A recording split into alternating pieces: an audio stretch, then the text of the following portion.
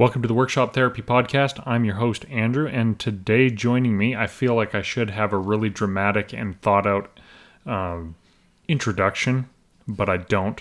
So I'm not going to. I'm just going to introduce the Grant Alexander himself. Oh, thank you for that. Welcome to the podcast. That was a wonderful, thoughtful introduction. I really appreciated all the details you went into about me and what I do. And that was wonderful. Well, I do know some details. You are Canadian. You live in Ottawa. Yeah. Did you actually live in Ottawa, or are you on the outskirts in the... So I'm in Nepean, which used to be its own city, and it was actually even bigger than Ottawa, but then there was an amalgamation, and so now it's part of Ottawa. Yeah. Okay, so you are in Ottawa, and since I'm Western Canadian, I'm from Alberta, I'm obligated to despise you completely. Understood. It's just complete... Feelings mutual. It's complete Canadian culture revelation for American listeners here. Those of us in Western Canada, it's part of our citizenship to despise people from the East, and people from the East to despise people from the West.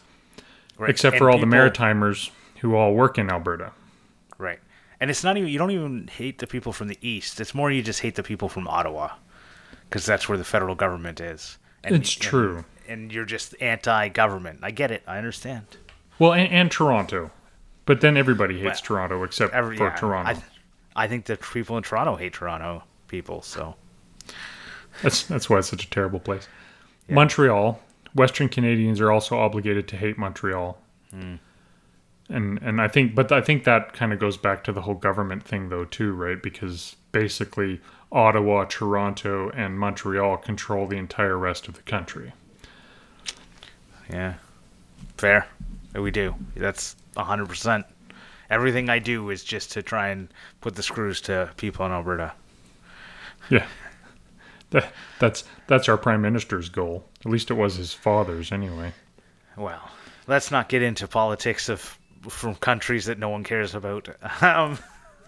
Hey, we're one of the most important countries in the world to Canadians. Yep. We're probably second on most people's list in Canada. Yeah. Anyway, yes, other details. I do know you work for the government. I won't share what you do because we have talked about that. But then again, since I'm Albertan, I have again obligated to despise you for that. Yep. Let's see what else. What else? That's all good. You're disappointed that I didn't stop and visit you on the way by there. That's right. You were so close. Driving all that way, you couldn't just pop in for a glass of water. It goes back to that prejudice, right? Right. But instead of us belaboring this point, I'll just say, I'm a maker who lives in Canada and likes to make stuff, and then I like to make videos about making stuff. Oh, there we go. There you go. Well, what are you working on currently? Because is that your Maker Swap thing? I see you wailing on some metal and stuff on the social medias. Unfortunately, I'm not going to make anything for Maker Swap this year for a couple of reasons. One, I bought my tickets late. Didn't want to go into a bunch of debt to buy tickets just to do something, and by the time you factor in gas and all the other crap that goes into going down to Maker Camp, I was just like, I want to make sure I have the money before I do it. So I waited till I had the money, and then on top of that, Keith got into my head with talking about you had to bring your best, and I was like, well, I don't know if I have a best. I don't know if my best is good enough for Keith, and that was mainly that's just more of a... I didn't think I had enough time to dedicate to doing something that I thought would be considered my best. Fair enough. Although you did shoot my... I was going to make a joke about how Keith said something about it's okay to bring a keychain, but I don't... if I brought a keychain... You ruined that for me. It would be the best keychain. It would be $100 bills wrapped up in a... Well, there you go. That wouldn't take too much time. You take your $100 bill, cast it in epoxy. Yep. I mean, if you're taking a Canadian $100 bill down there, I guess it's only like $50, but still cast that in resin, drill a little hole in it. Looks expensive. Maybe next year. maybe next year. But yeah, no, I just had that.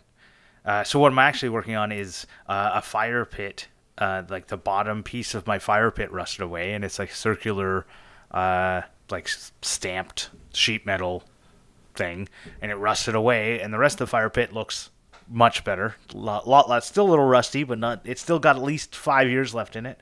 So I had some sheet metal sitting around, and I thought I'd try my hand at whacking away with it at a hammer, and I took it out of the form today, and it turned into a potato chip. So I had to put it back in the form and keep working on it. Beat it some more. That's the one thing actually about metal that is probably a little more forgiving is the repairability of it.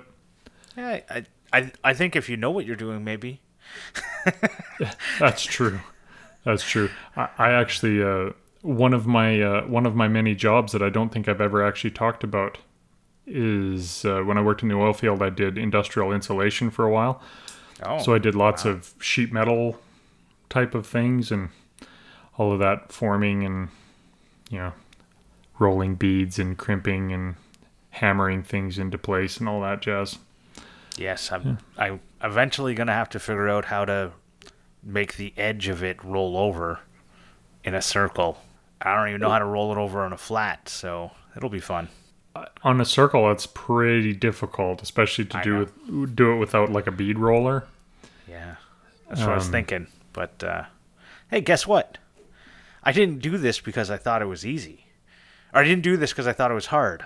I did it because I thought it was going to be easy, even though it is hard. Yeah. Have you seen the reel that's been around about how do you know how to do all this stuff? Like, because I grew up poor. Yeah. If I didn't learn how to do it, it didn't happen. That is how a lot of the stuff happens, for sure. If I want something, I could... But then I think about it and I look and I go, in reality, that's not true. Because if I just didn't spend any of that time making this stuff and buying the tools, even if you get, like... none of my tools are, like, new and fancy or anything like that, or most of them aren't. If I didn't spend all that time and money on the tools and the materials, I could have taken all that money and just bought the things I made, and I guarantee I'd be ahead. Oh yeah, but yeah, you could take all the time. Yeah, you could take all the time that you spent goofing off and go work at McDonald's and probably make enough money to buy all the crap that you're. But at the same time, then you're then you're working at McDonald's, and no offense to anybody who does that, but I would rather be wasting my time in my shop. And this is where it's a lot, like, that's what I mean. Like, psychologically speaking, if I had spent all that time working like I did when I was, like, in my early 20s, it was all work, right? It was, like, focusing on work and school. So I went to school full time, and I worked, like, 30 or 40 hours a week. So if school is considered to be, like, a full-time job of 40 hours, well, then I was also working another 30 to 40 every week. And that was what I did for quite a long time. And you can only do that so much when you're not feeling the... I guess in school you have that little bit of creativity sometimes, hopefully, that you can get an outlet. But if you're not making things, I don't know people who don't make, I don't know what their outlet is. But video games. That's not an outlet. Like, you're not... Or shopping. That's an inlet, right? I think that's probably why there's a lot of depressed people out there. I think so, actually. That's one of the things that I've been digging into the literature whenever I have a chance to do it for school is handcraft and depression, mental illness. Mm-hmm. And there's very little information there. There's a bunch of, like, art therapy stuff that's a creative outlet, but I'm more interested in, like, the specific hand skill, craft, more so than most of the art therapy is, like, expressive painting sort of things, which is fine. It has its place, but there's an entire realm beyond painting that requires people to have skills, and I wonder personally if it's like a mental thing for people to, I don't know how to do this, and that's a mental weight on them, right? Like, I can't change a light bulb. I can pay somebody to do it, but there's still that background of I'm incompetent because I have to pay somebody to do this, right? That's probably what I feel like the most. And probably why I do things that I shouldn't be, like, I shouldn't be doing them. Like, even like, I'll get up on my roof and I'm afraid of heights to change shingles. I shouldn't be doing that. I should just be paying people. But I needed to do it first myself before I was willing to pay someone else to do it. Yeah. So that I could say, no, I know how to do it. I just happen to have extra money, I guess. That's why I'm doing it this time. I'm paying someone. That, I've rationalized in my head this, way of making sure that I don't feel incompetent is because I've been up there. I've replaced the shingles when they've blown off before. So the next time it happened, and it wasn't the ones that I installed, the next time a bunch of shingles blew off, I called someone up. And the difference between the time it took me, which was probably from the moment I arrived on the site with the shingles, was probably 4 hours when I finally got down. And they came, and they were up on the roof, and they replaced 3 times as much shingles as I did. They were up on the roof and back down in 10 minutes. It was insane. And I'm up there I don't know. When you don't know what you're doing, you're so inefficient at it, right? And you're making sure got to get these nails in just perfect. Got to make sure I get the roof sealant stuff to really get it good on there and make sure there's no gaps or anything like that. And when you're experienced, you do stuff so much better. But yeah, and you get my problem is that I end up putting furniture maker precision into rough carpentry projects, right? Right. And I've built houses before too, so I know rough carpentry, but there's this background part of me that's but it's a 64th of an inch out of square. Doesn't make a difference on a rough frame wall, but it still bothers me. Right. Well, this is where I really like Anne of all trades. If you watch her projects over time, she knows when to use rough carpentry and when to use furniture level. When you start measuring in the 64ths, you're getting into metalwork, right? When you need to take out digital calipers for doing something in woodworking, you've done it wrong, in my opinion. You've definitely done it differently. Did you follow Daryl Peart at all, or Daryl Peart? So he's a furniture maker in Seattle or something like that. I think he's where he is, somewhere in Washington.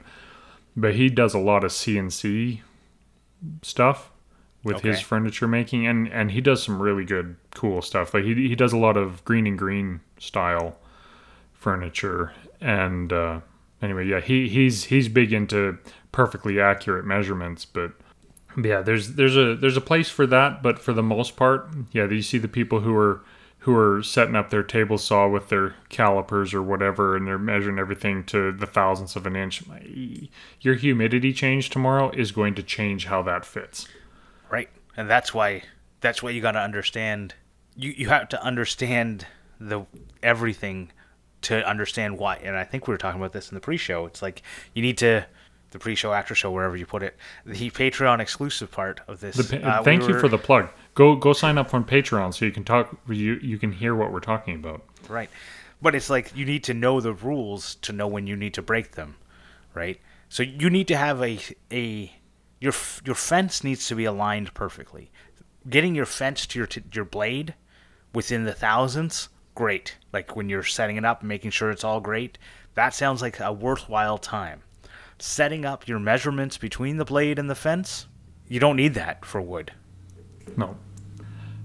And even when it comes down to setting up the fence, if you're crap at that and you learn how to use a hand plane, it still doesn't matter.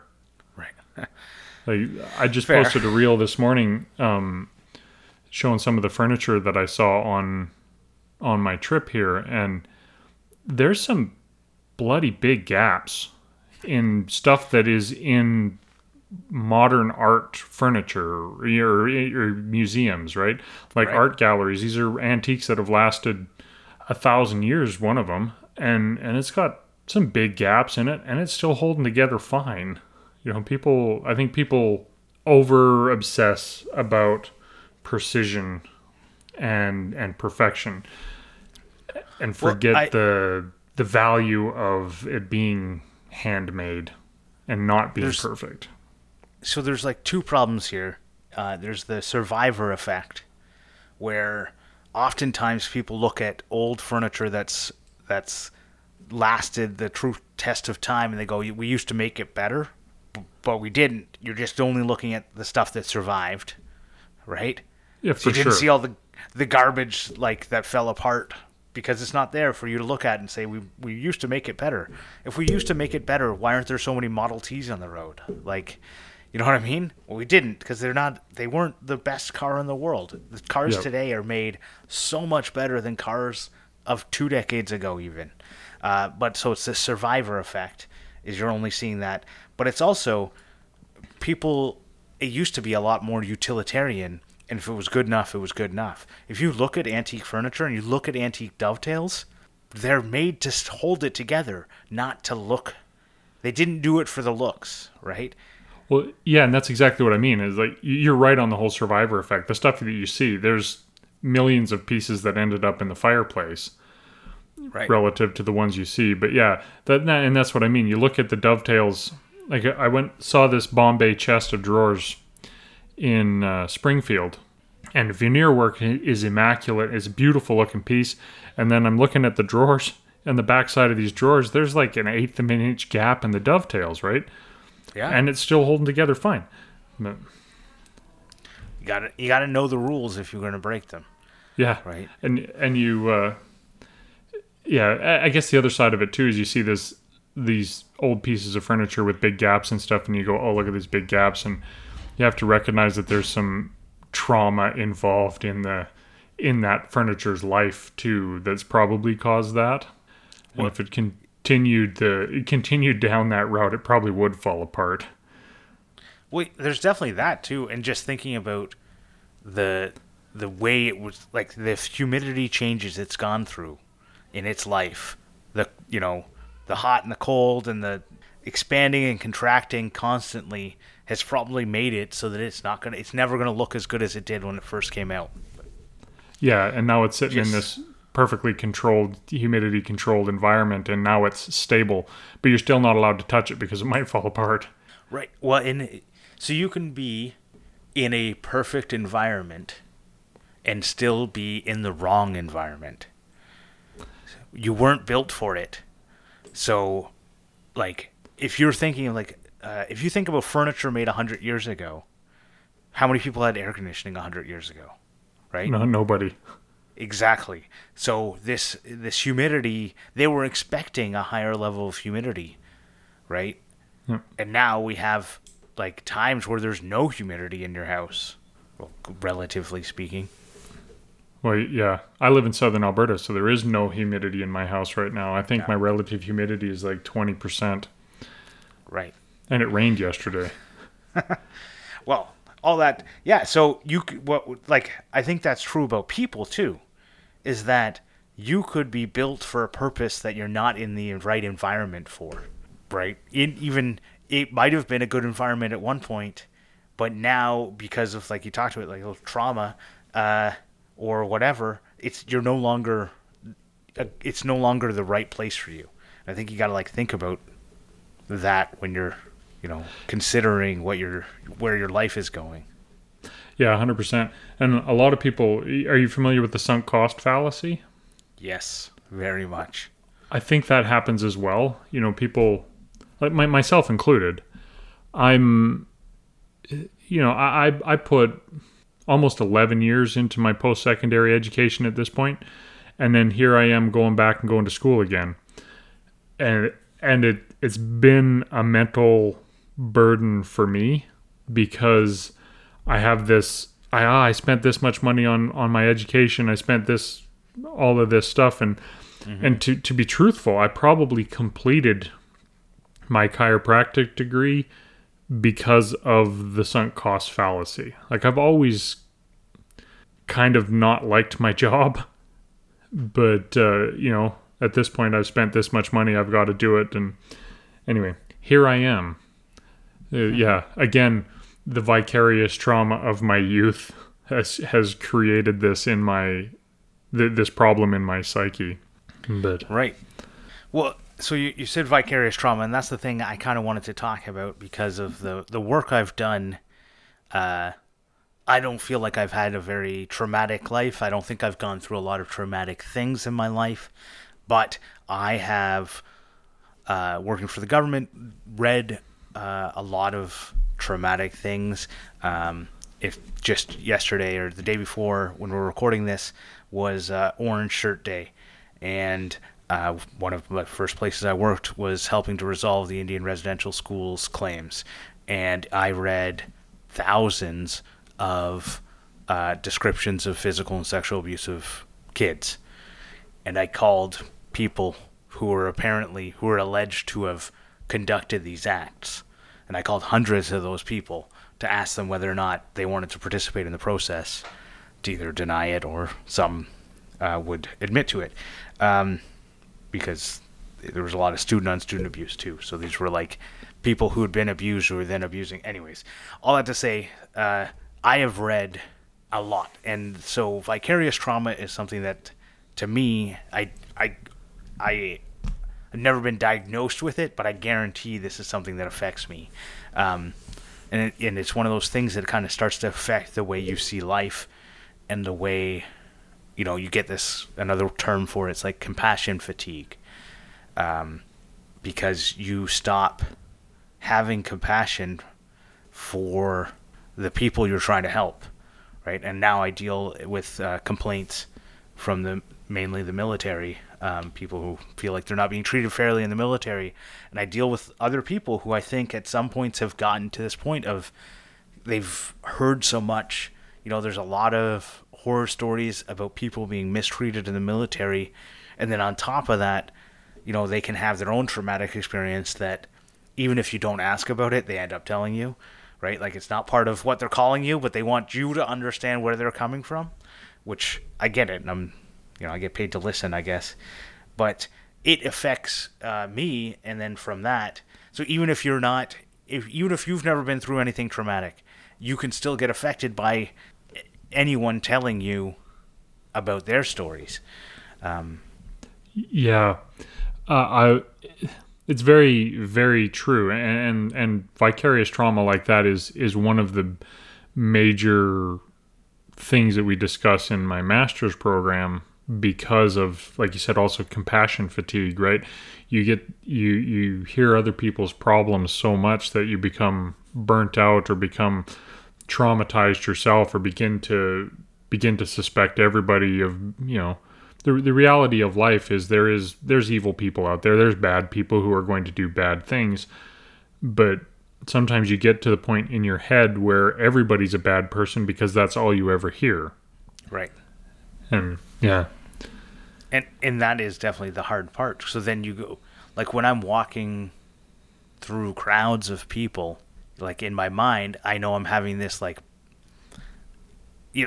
even if it's like 1% of the population are these evil people, regardless of their evil, it's probably not even that high.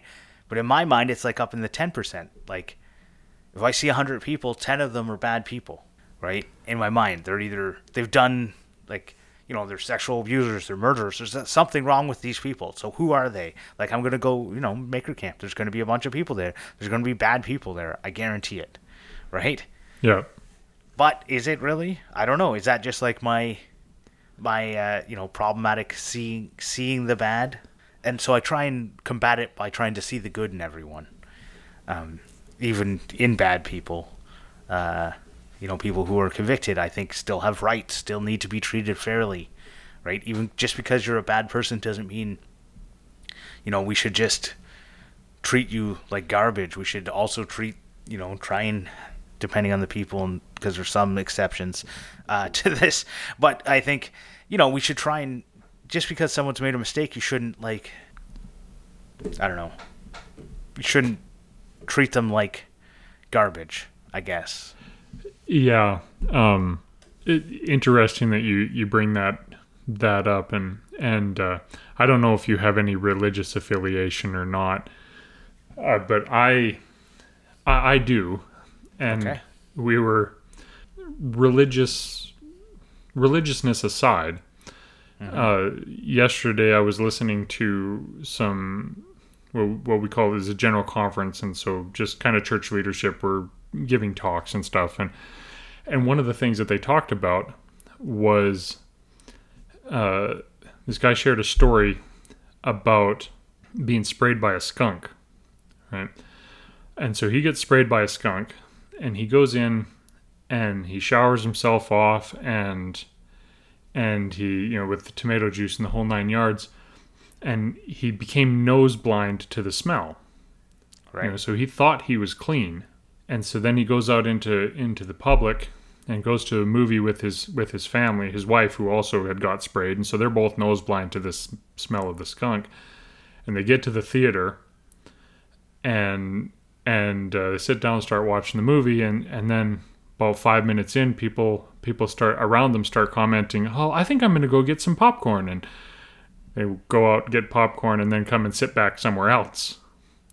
And so after the third or fourth person who did this, they realized that, we must still smell like skunk, because everybody around them had moved away. Nobody said anything mean. But the point of his story was everybody has some sort of problem. Right. And just because your problem doesn't stink to you doesn't mean that it doesn't stink to other people. And so we shouldn't judge anybody based on their, like, oh, you smell bad, because you probably smell bad too. Right. And I think that's the case in most people's lives. It's like, nobody's perfect. But when you become so focused on the trauma that you see or you've heard or stuff like that, then you become a lot more negative about looking around at people and judging them, and forgetting that, you probably have a problem to work on yourself, and so you need to give them a little bit of leeway as well. Right. And I always think about it. So if you ever had a bad day, but you've been out in public, and so you're just having, like, either you got some bad news or whatever it was, you're out in public and it's really affecting you. And so, a lot of people react differently. You could have been sad, you could have been angry, or whatever it was. And then you have to deal with people because you're out in public. Like, you're riding the bus, or you're in line to get coffee at Tim Hortons or something, and you're just having a bad day. And, you might want to take that out on some other people. And the way I always try and get myself around that is I go, all these other people could be having a bad day too. And you don't know what they're going through. They could be having a worse day than you. They could have just found out that their parents died, but they had to come into work anyways because their boss wouldn't let them have the day off, and they didn't know to stand up for it, right? Or whatever, like a million things could have happened that day. And so I always think about it like, treat everyone, like, I don't treat everyone well, but it's like, if anyone ever gives you a little bit of attitude or something, I always go in my mind like, maybe they're just having a bad day, right? I should just be, try and make their day better, instead of like, and I know I'm really bad at it, like reacting with more anger, right? Someone's angry at you, then you come over the top with even more angry, right? Someone flips you the bird, well, you flip them 2 birds, whatever. So, try and think about it. If they're doing that, there's something happening to them that's causing it. And they may not realize it. Like you said, they might be this, sprayed by the skunk and thought they got it all off. Yeah. In that vein, the first video that I had that really kind of blew up, I started getting the stupid comments, and they'd make me mad, right? And around the same time, I think it was, I was listening to another, it was a book or something about, treating everybody nice and blah, blah, blah. Mm-hmm. Anyway, and blah, blah, blah. Yeah. And so I realized that that's probably true. Most of these people on the internet are commenting, and they're not thinking about what they're saying. And so I put a keyboard shortcut on my. I've never seen that before. Yeah, that's weird. Huh.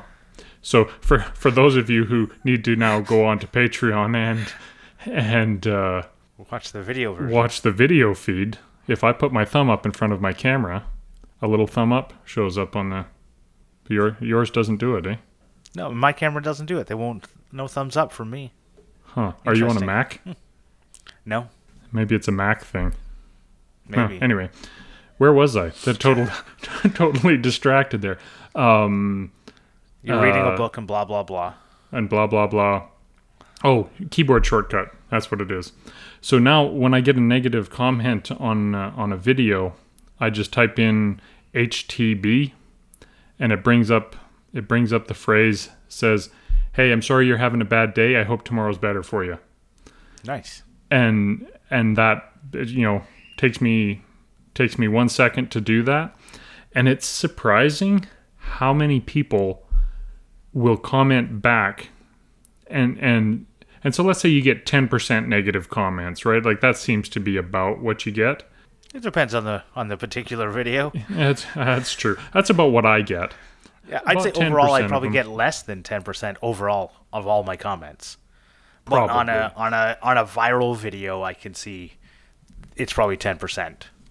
Yeah, I guess, yeah. So when you're starting to get lots of comments. But anyway, 99% of those people, when you respond with something like that, they will respond to the comment and go, "Oh, I'm sorry, I didn't mean to be a jerk. I'm just having a rough day," and then blah, blah, blah, blah. Right.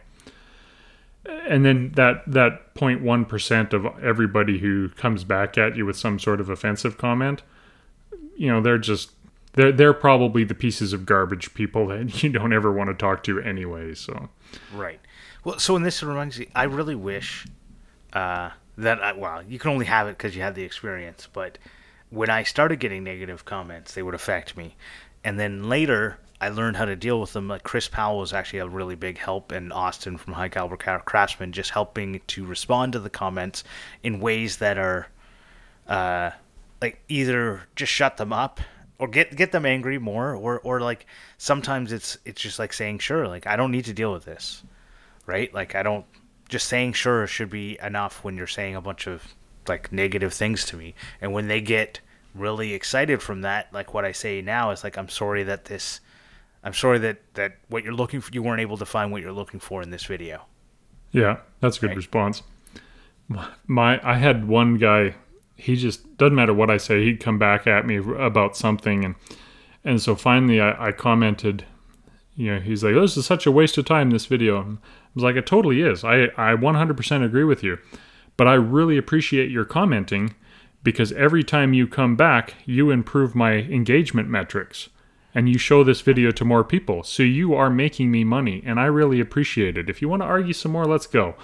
He never commented again. Nice. It's like, wait a minute, I'm actually helping you. Right. Now, a lot of people don't get, like, when people say, like why is this? I also, a lot of people, like, I don't understand the world. And they'll, like, comment on a video, "Why am I seeing this?" As if I'm the one who's showing the video has any control over why Facebook or Instagram or TikTok showed you this video. Yeah. And as if writing that will somehow affect it in the future. Well, and that's what the funny part about that is people who comment that are offended that they're seeing your video. The fact that you took the time to comment means that algorithm is going to push more of that content at you. Right. It's just... Yeah.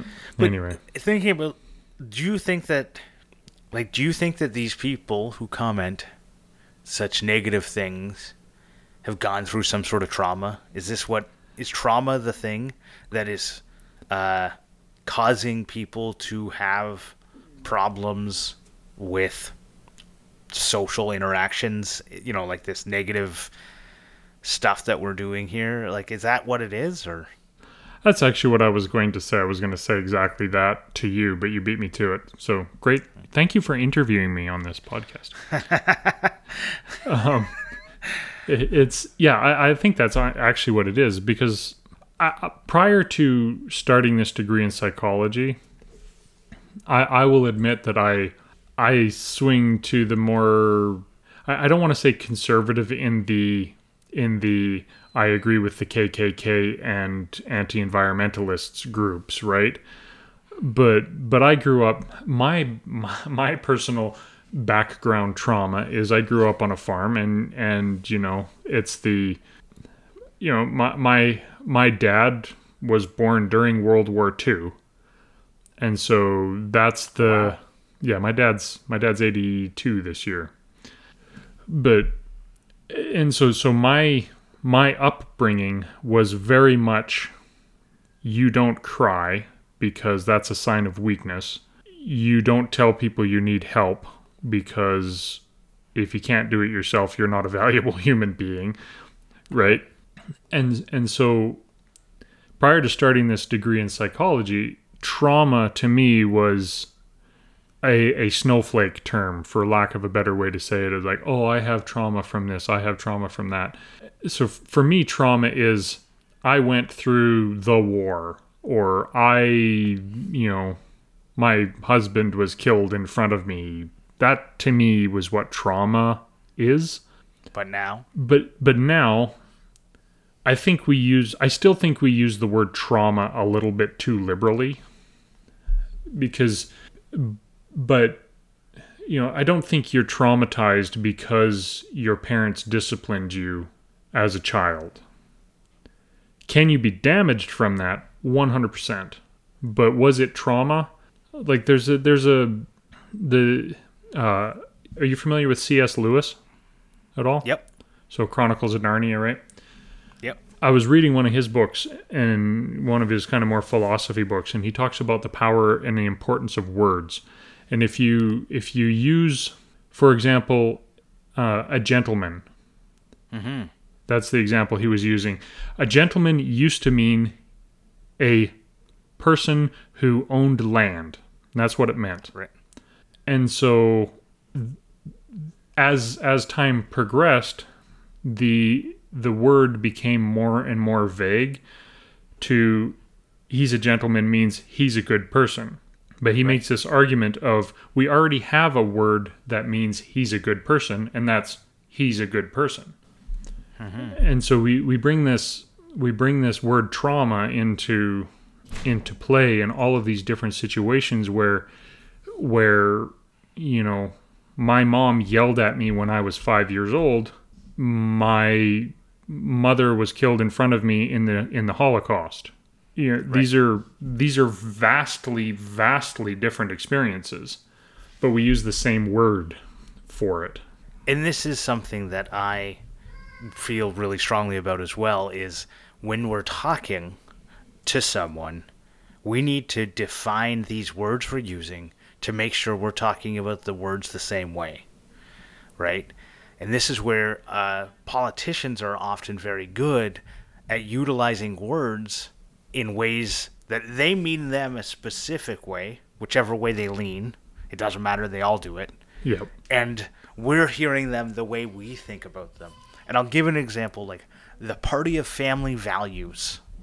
And an average person hearing that is going to think, oh, well, I have a family. I think family values are a good thing. I like, my wife, my kids, whatever. Or my two husbands, you could say a gay family. Yeah, I'm good with that. But the party of family values doesn't want a gay family, right? That's what they're trying to say. That's what their message is that they only want a particular looking family with that. And I had a friend who was very conservative, but also very open with this other stuff.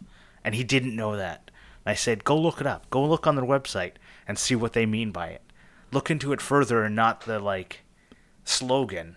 Yep. You need to delve deep into how the people are using the words. And I think someone who's really good at using words and I think is really good at getting to the nuance of stuff is Nick Offerman. And if you've read his books, he definitely, he uses a lot of different words. So he likes to, I'm sure he's got a really good thesaurus out there, but he does talk about the usage of words and why they mean something and what they mean, and how they've somehow changed over time, or how they don't mean what we think they mean. Well, we end up interpreting everything through the basis of our perception, and Yes. that's another cognitive bias that everybody has, is that I assume that you believe what I believe, and so when I use a Right. specific word, I assume that you know what I mean by that, and that you understand that word to be the same way, and that goes to your like party of family values. It's that's true, and then going to the vicarious trauma or whatever of YouTube commenters, Yeah. it's they. I've noticed a lot of times that they often will argue with you about the point that you made, but you didn't use the word they would use, and so Yes. you're trying to tell me something that I said, but you just are saying it differently. Right. So I was recently got into some arguments online about residential schools, because it's something that I, one, have a lot of knowledge about, and two, have a pretty big care factor in it in my life. And everyone says the last residential school closed in 1996, and it didn't. It closed in 1998. And the big difference is over time, after the 70s and into the 80s, especially in the 80s, they transferred control of the schools to the bands. And this becomes relevant because not all of them were able to be transferred. But when they transferred them to the bands, they still had a fiduciary responsibility, because they only got the money for the school if they did reporting, and like they basically just who the check was signed by just changed for all the employees, right? So the last one closed in 1998. And I got in all these arguments with people who kept going, well, no, this website says this says this says this. And they're like, no, the last federally run one closed in 1996. And I said, yeah, in the last residential school closed in 1998. And I go, we're talking about residential schools here. If you start talking about putting adjectives in front of them, then yes, you can make more specific. The last Catholic one closed in 1970, right? The last Catholic-run residential school closed in 1970. Okay, great. But guess what? Church was still involved until 1998.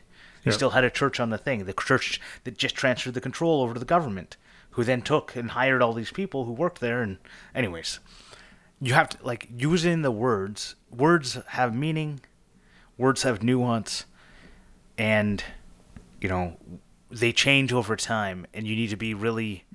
To have a good conversation with anyone about anything, well-informed debate about something, you need to get down to, what do you mean by when you say this? And I want to make sure we're on the same page before we argue about the same point for an hour on the internet. Yeah, 100%.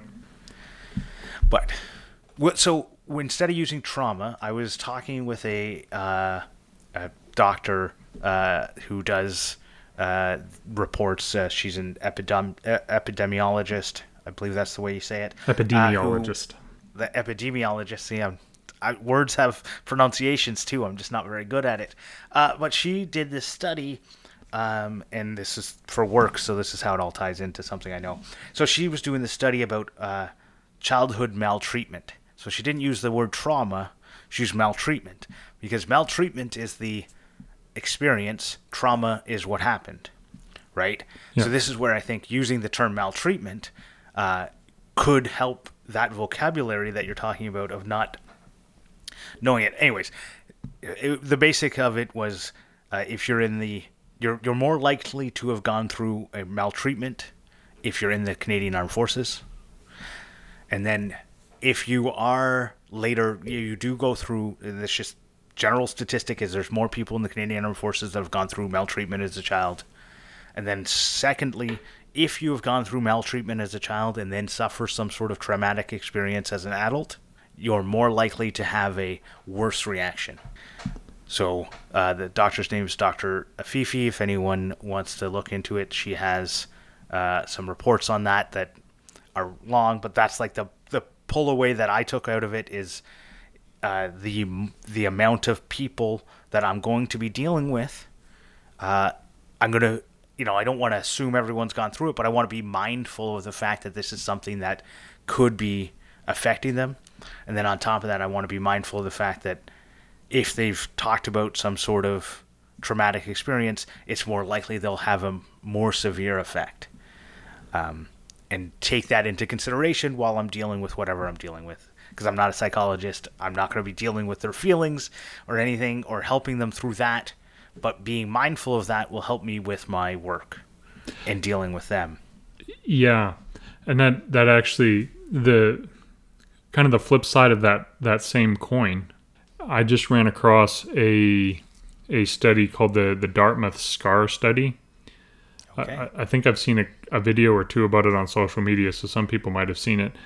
But what happened is they took these women and they did a makeup scar on them, right? Like cosmetic makeup, and told them that this study is about interviewers' reactions to facial disfigurement. And so you're going to go do these job interviews, and we want you to report back how they reacted based on your, if you felt like you were treated differently because you have a scar on your face, right? Right. And so then before they left the room, the makeup artist said, okay, let's just touch this up, make sure it looks really good and authentic. And what they did is they actually removed the scar. And so they showed the woman the scar in the mirror and then talked about this thing. And then they removed the scar and the person left the room thinking that they still had this scar on. Right. And so then they went through these series of interviews, and they were something on the order of 40 to 60% more likely to report negative feedback or negative responses from these people who were interviewing them. And so the takeaway of the study was, if you were primed to assume that you're going to be victimized, then you're more likely to feel victimized. Right. And I think that goes to experience as a child, or experience throughout your life, where or the vicarious trauma thing. You can only experience what you know. And so if you know violence, or if you know being victimized at some point, then you can observe that, and you're more likely to report it in the future. But then going back to our earlier conversation, the flip side of that is the people who smell like a skunk don't realize that they smell like a skunk, and they're using words that you feel are traumatizing to you when they didn't actually intend that. So intention is such a hard thing. First two things. One, a lot of people who've gone through something think everyone's gone through it. That's one of the big things they found out of this studies that they were doing. So people think that wasn't maltreatment and everyone must have gone through it, right? Whatever, they got whatever maltreatment they went through, unless it is the highest level that you see in movies as for maltreatment. But if it's the low, the stuff that's, I don't want to call it lower level, but just not as dramatic, then people think that's what everyone went through. But the other thing is, where was I going with this? What was your last words? I don't remember. Skunks. We'll have to play it back. Yeah, skunks. People who so don't. You were talking about, right. So, when we think that, if you go into a conversation thinking everyone's gone through what you've gone through, and you treat them that way, then that becomes problematic, right? But intention, that's what it was. You were talking about intention. It is so important to understand people's intention, and everybody judges people. They judge themselves on their intentions, and they judge everyone else on their actions. And it is a huge thing that when somebody told that to me, I went, oh my God, that flipped a switch in my brain. Yeah, I actually just read a couple studies, because my current course is ethics, and there's lots of studies where people will judge themselves. Well, I had a good intention, but everybody judges them on their action, and that's very true. that's where going down the route of extreme trauma. That was one of the things that arose from the Nuremberg trials. Like the post Nazi Germany stuff. Was there's all of these people that they were just doing their jobs. They weren't in and of themselves evil people, but they were just doing what they were supposed to be doing, and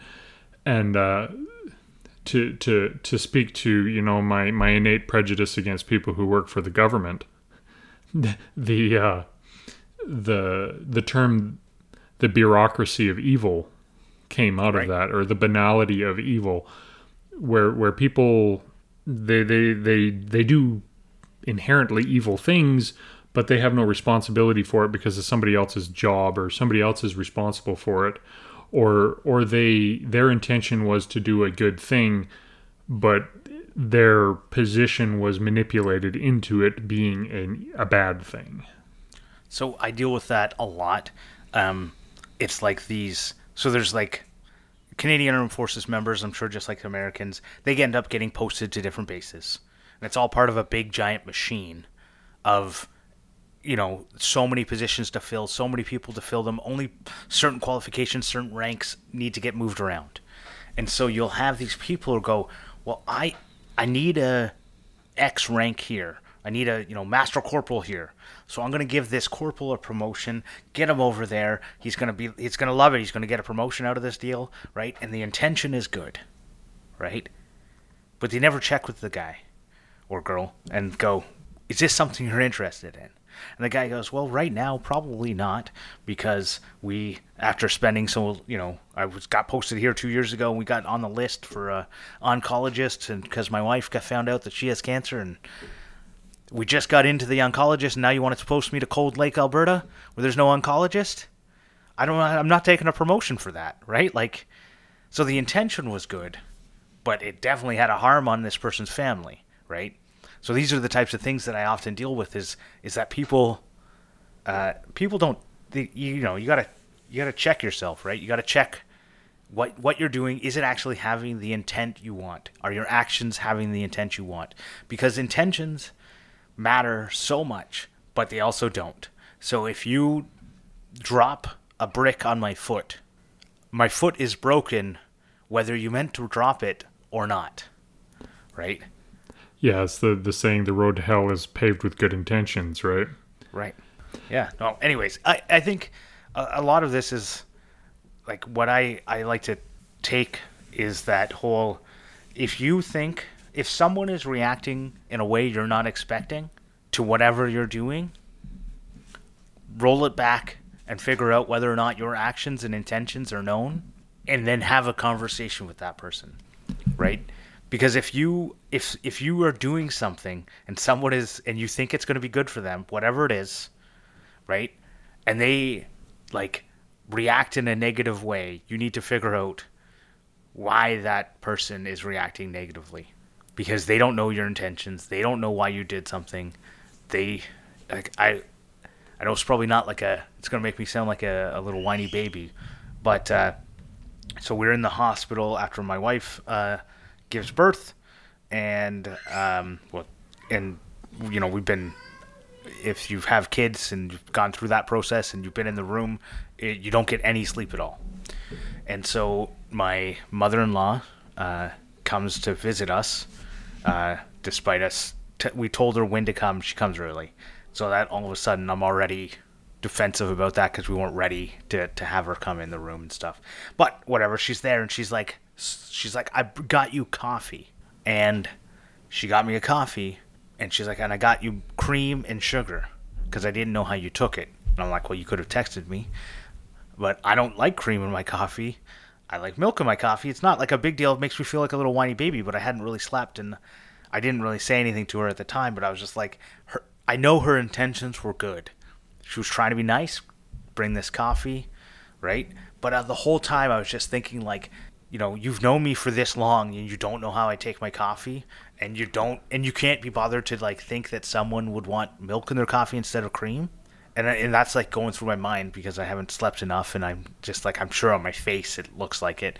But it was just one of those things where you just go, I want to like I know the intentions were good, but I also know that they weren't fully thought out.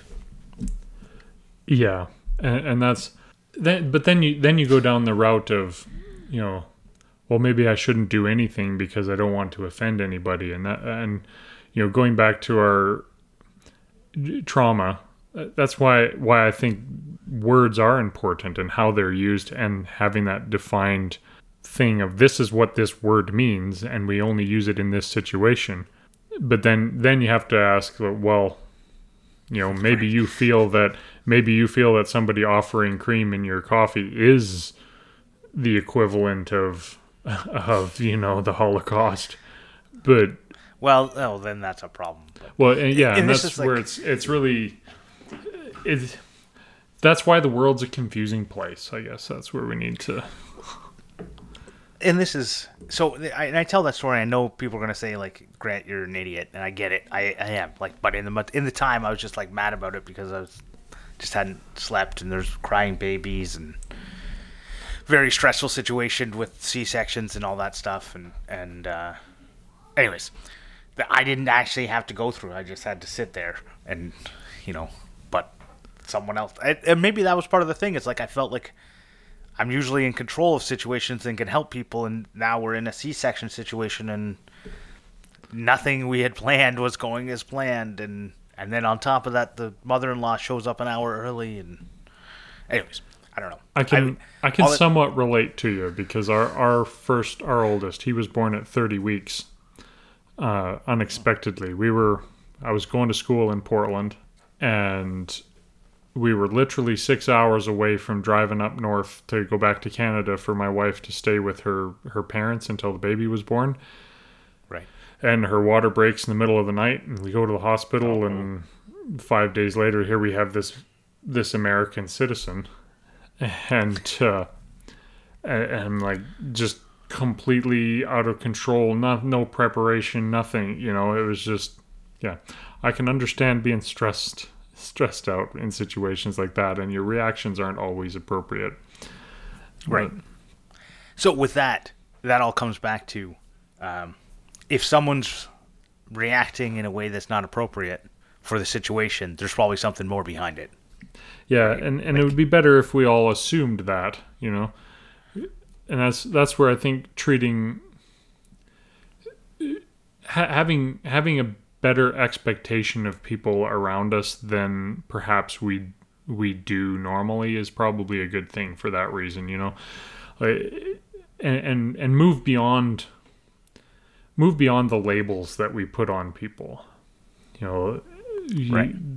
Especially if you're going down like racially stereotypical labels or labels in general, and recognize that we're all members of the same human race.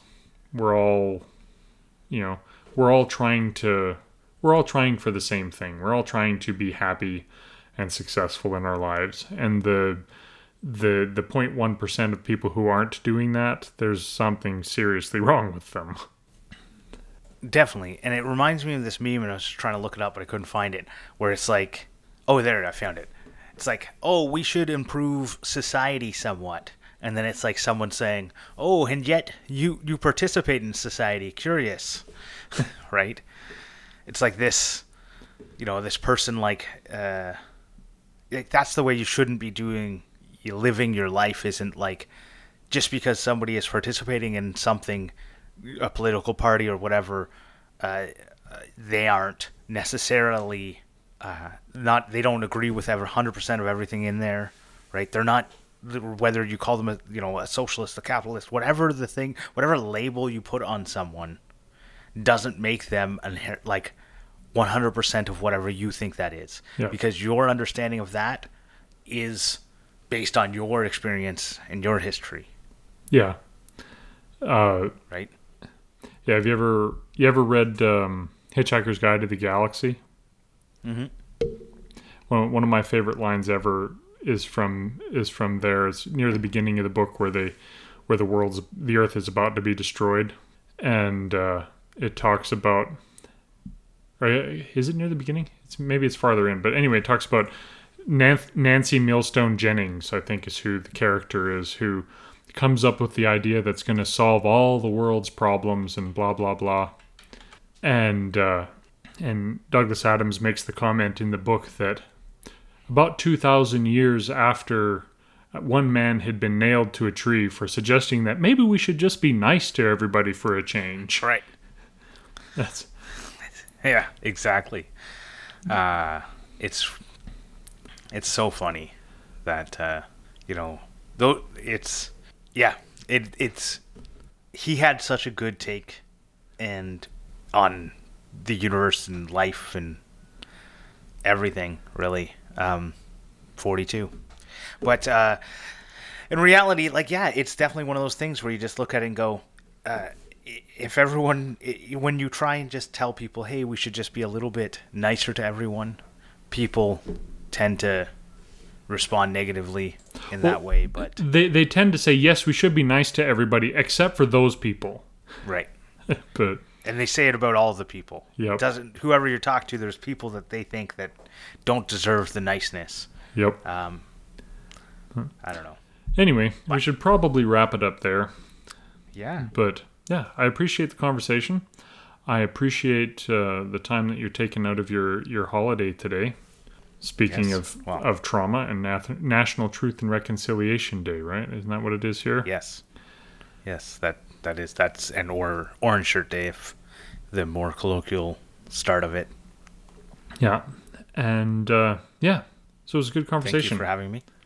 So where can everybody find you, the Grant Alexander? Yeah, if you want to find me, you can look on all the social media places and look for the Grant Alexander, and I'll usually pop up the first one.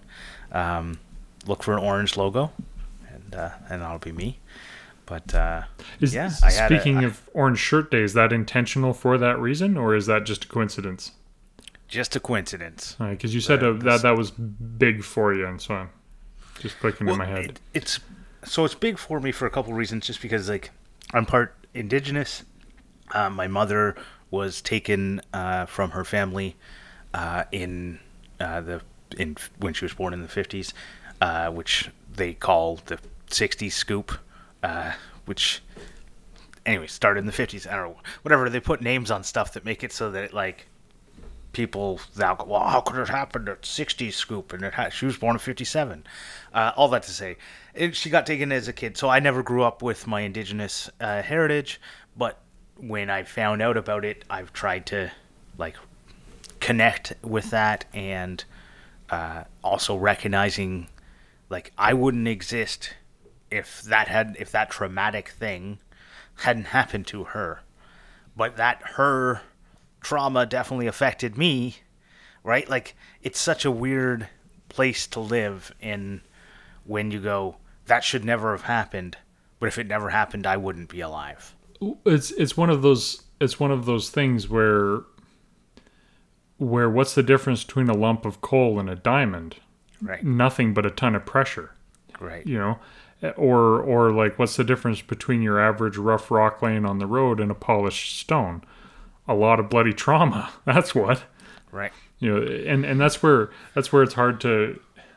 I get frustrated from my side when people try to erase the past. We shouldn't talk about that because it was negative for people, or it was traumatic and it caused this trauma. But it is part of our history, and it is what has created this point for us. We have got to this point because that has happened. Right. Well, and I think there's two problems here. And if we got a little bit of time, we can. Do you want to put this in the after show? I was about to say, why don't we just switch over to the after show now? All right. And use that as a what do you call it? A hook. There you go. So let's go. So, thank you very much for having me on. And let's continue our conversation in 30 seconds. All right. I just want to say thank you to the founding members of the Workshop Therapy Patreon family. Eric of Overall Makerworks, Keith Drennan of Blackthorn Concepts, Brad of Brad's Customs, Matthew Serio from Arciano Serio, and the Grant Alexander. If you want to join on Patreon to support the show or just say thank you, I'd appreciate it.